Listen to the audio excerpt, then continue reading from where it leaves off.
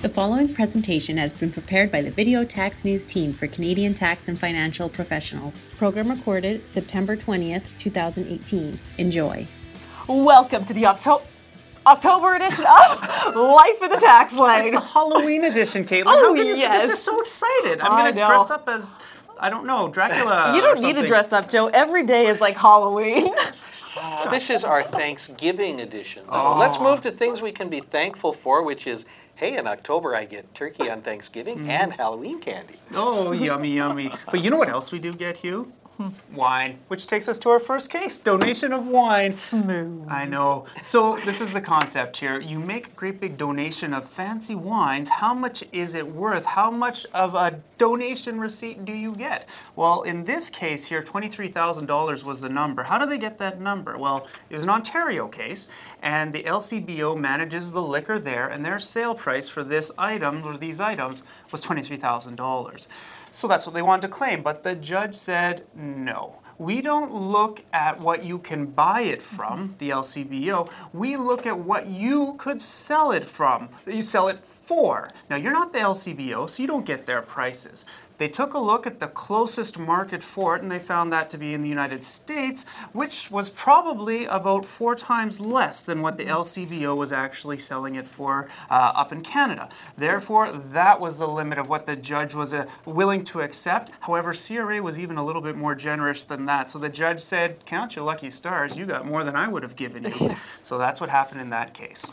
Yeah, so let's switch gears. So you don't have any really valuable wine to donate. All you have is a life insurance policy, but it's actually pretty valuable. So we have a fantastic article that talks about a couple ways that you can use that life insurance policy to donate to charities to better the community. The first option would be to actually designate a charity as the beneficiary of the life insurance policy. So when you die, it's a payday for the charity. So they're happy, but they're not the only ones that are happy, because when you die on your terminal tax return, you get to claim a donation tax credit on the policy. So that's pretty great. In the alternative, however, if you don't want to designate a charity as a beneficiary, you could actually just take that life insurance policy and gift it to the charity. Now, that comes with a few more complexities and challenges. Essentially, with that, you have a disposition of the policy that in many cases triggers a taxable income inclusion, triggering tax to be paid. However, you would also get a donation tax credit based on that policy. You know, Katie, one of the things about this that could be pretty neat, you really need to look at your policy, but the amount of the donation is the fair market value of your policy. So if you're really sick or something like that, it might have a very high fair market value. Is that a planning strategy? Sure, get sick, no problem.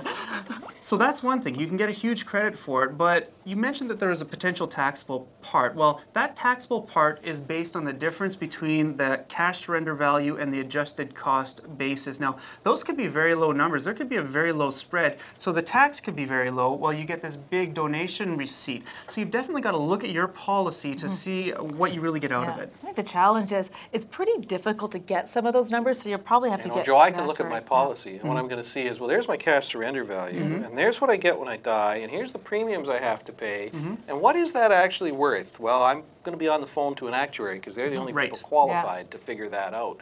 And big deal, because I got to talk to the insurance company anyway to figure out some of the other numbers I need for this. But certainly something worth considering. And as the article astutely pointed out, you know, you're not going to run out and buy life insurance. Most people aren't, just for this purpose.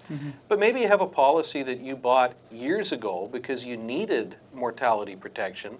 Well, that was when the kids were 3, 4, and 7, and now they're in their 30s and they're out the door.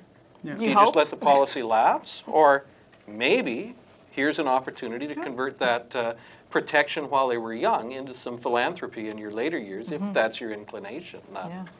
Well, one other thing we see dealing with a lot of kids these days, Joe, is the ones that are in the family business, and maybe they're getting dividends, and maybe we're getting worried about the upcoming tax on split income that kicks in 2018. Well, CRA is starting to get more and more specific questions and answers. And we know one of the exclusions is someone who works regularly and continuously in the business, certain defined bright line tests, or you can go to simple factual reality, doesn't get hit with TOSI on income flowing from that business. But one of the challenges is that's the business, not necessarily the legal entity that owns the business. Maybe I've got a corporation and it's got a construction business and it's got a property management business. And my son works in the property management business, not the construction business. What do I do, CRA?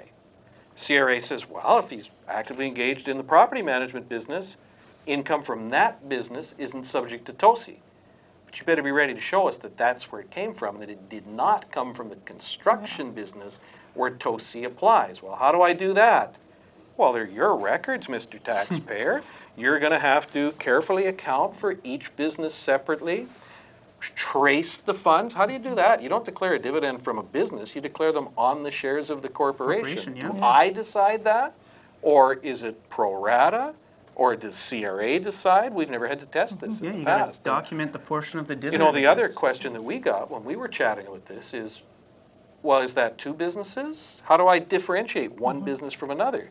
Maybe my property management is commercial property management and residential property management. Is that a property management business? Or is it a commercial property management and a residential property management business? There's an awful lot of complexities to applying these rules that both we and CRA, I think, are going to grapple with over the next several months, even years. Well, why don't we move on to the next topic here, and it has to do with Airbnb. Now, this is the thing. Airbnb, you go online, you book a location, you pay for it. Well, we now see some cooperation between Airbnb and the Revenue Canada Agency, or CRA, and a bunch of other municipalities and jurisdictions where it can start collecting tax on behalf of. So we're seeing that cooperation. We see it in Quebec. We also see it in Ottawa.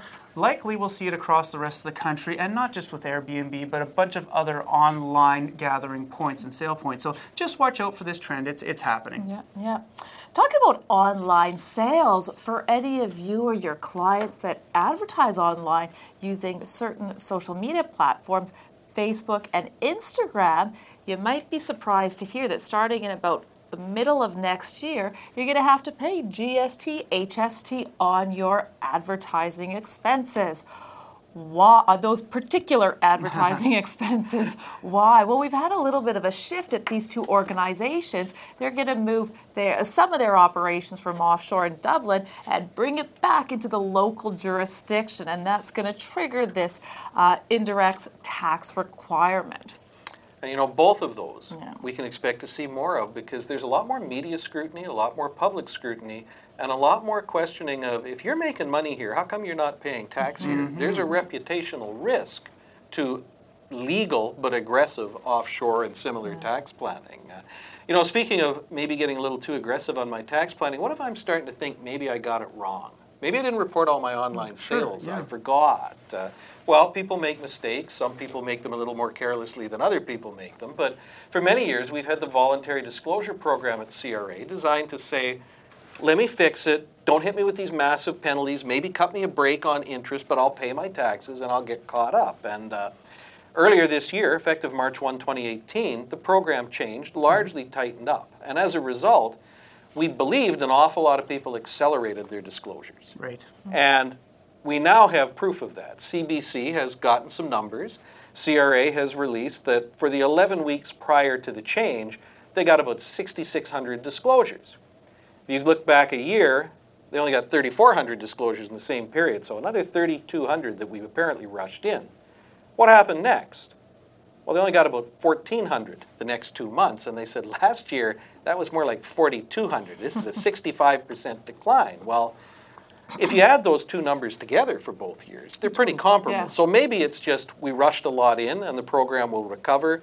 Maybe there is a reduction in usage due to these new rules. Time will tell. Yeah, Joe. Moving on to the next topic here, employment insurance. So we've had a pilot project in place for the last little while, and now it's become permanent. Very interesting. Previously, for every dollar of income you earn just after being on leave, there'd be a reduction of your insurance premiums, or pardon me, the insurance paid to you, dollar for dollar. This project reduces that to 50 cents. So you earn $1, you get a 50-cent reduction of benefits up until the point where you're working at least 90% of what you normally work. So that's an interesting program, now permanent, and it also applies to maternity or sickness benefits. That's new as of August. I look at it as a great way to kind of keep your foot in the door if you're on mat leave or some of the other types of benefits. All we have time for today. Have a good one.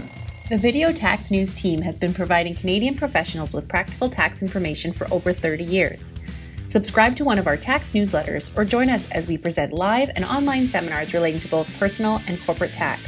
For more details, visit www.videotax.com. That's videotax.com. The preceding information is provided for general informational purposes only and deals with dynamic, time-sensitive, and complex matters that may not apply to particular facts and circumstances. Information provided should not be relied upon as a substitute for specialized professional advice in connection with any particular matter. For more details, visit videotax.com/disclaimer. Copyright Video Tax News Inc. 2018, all rights reserved.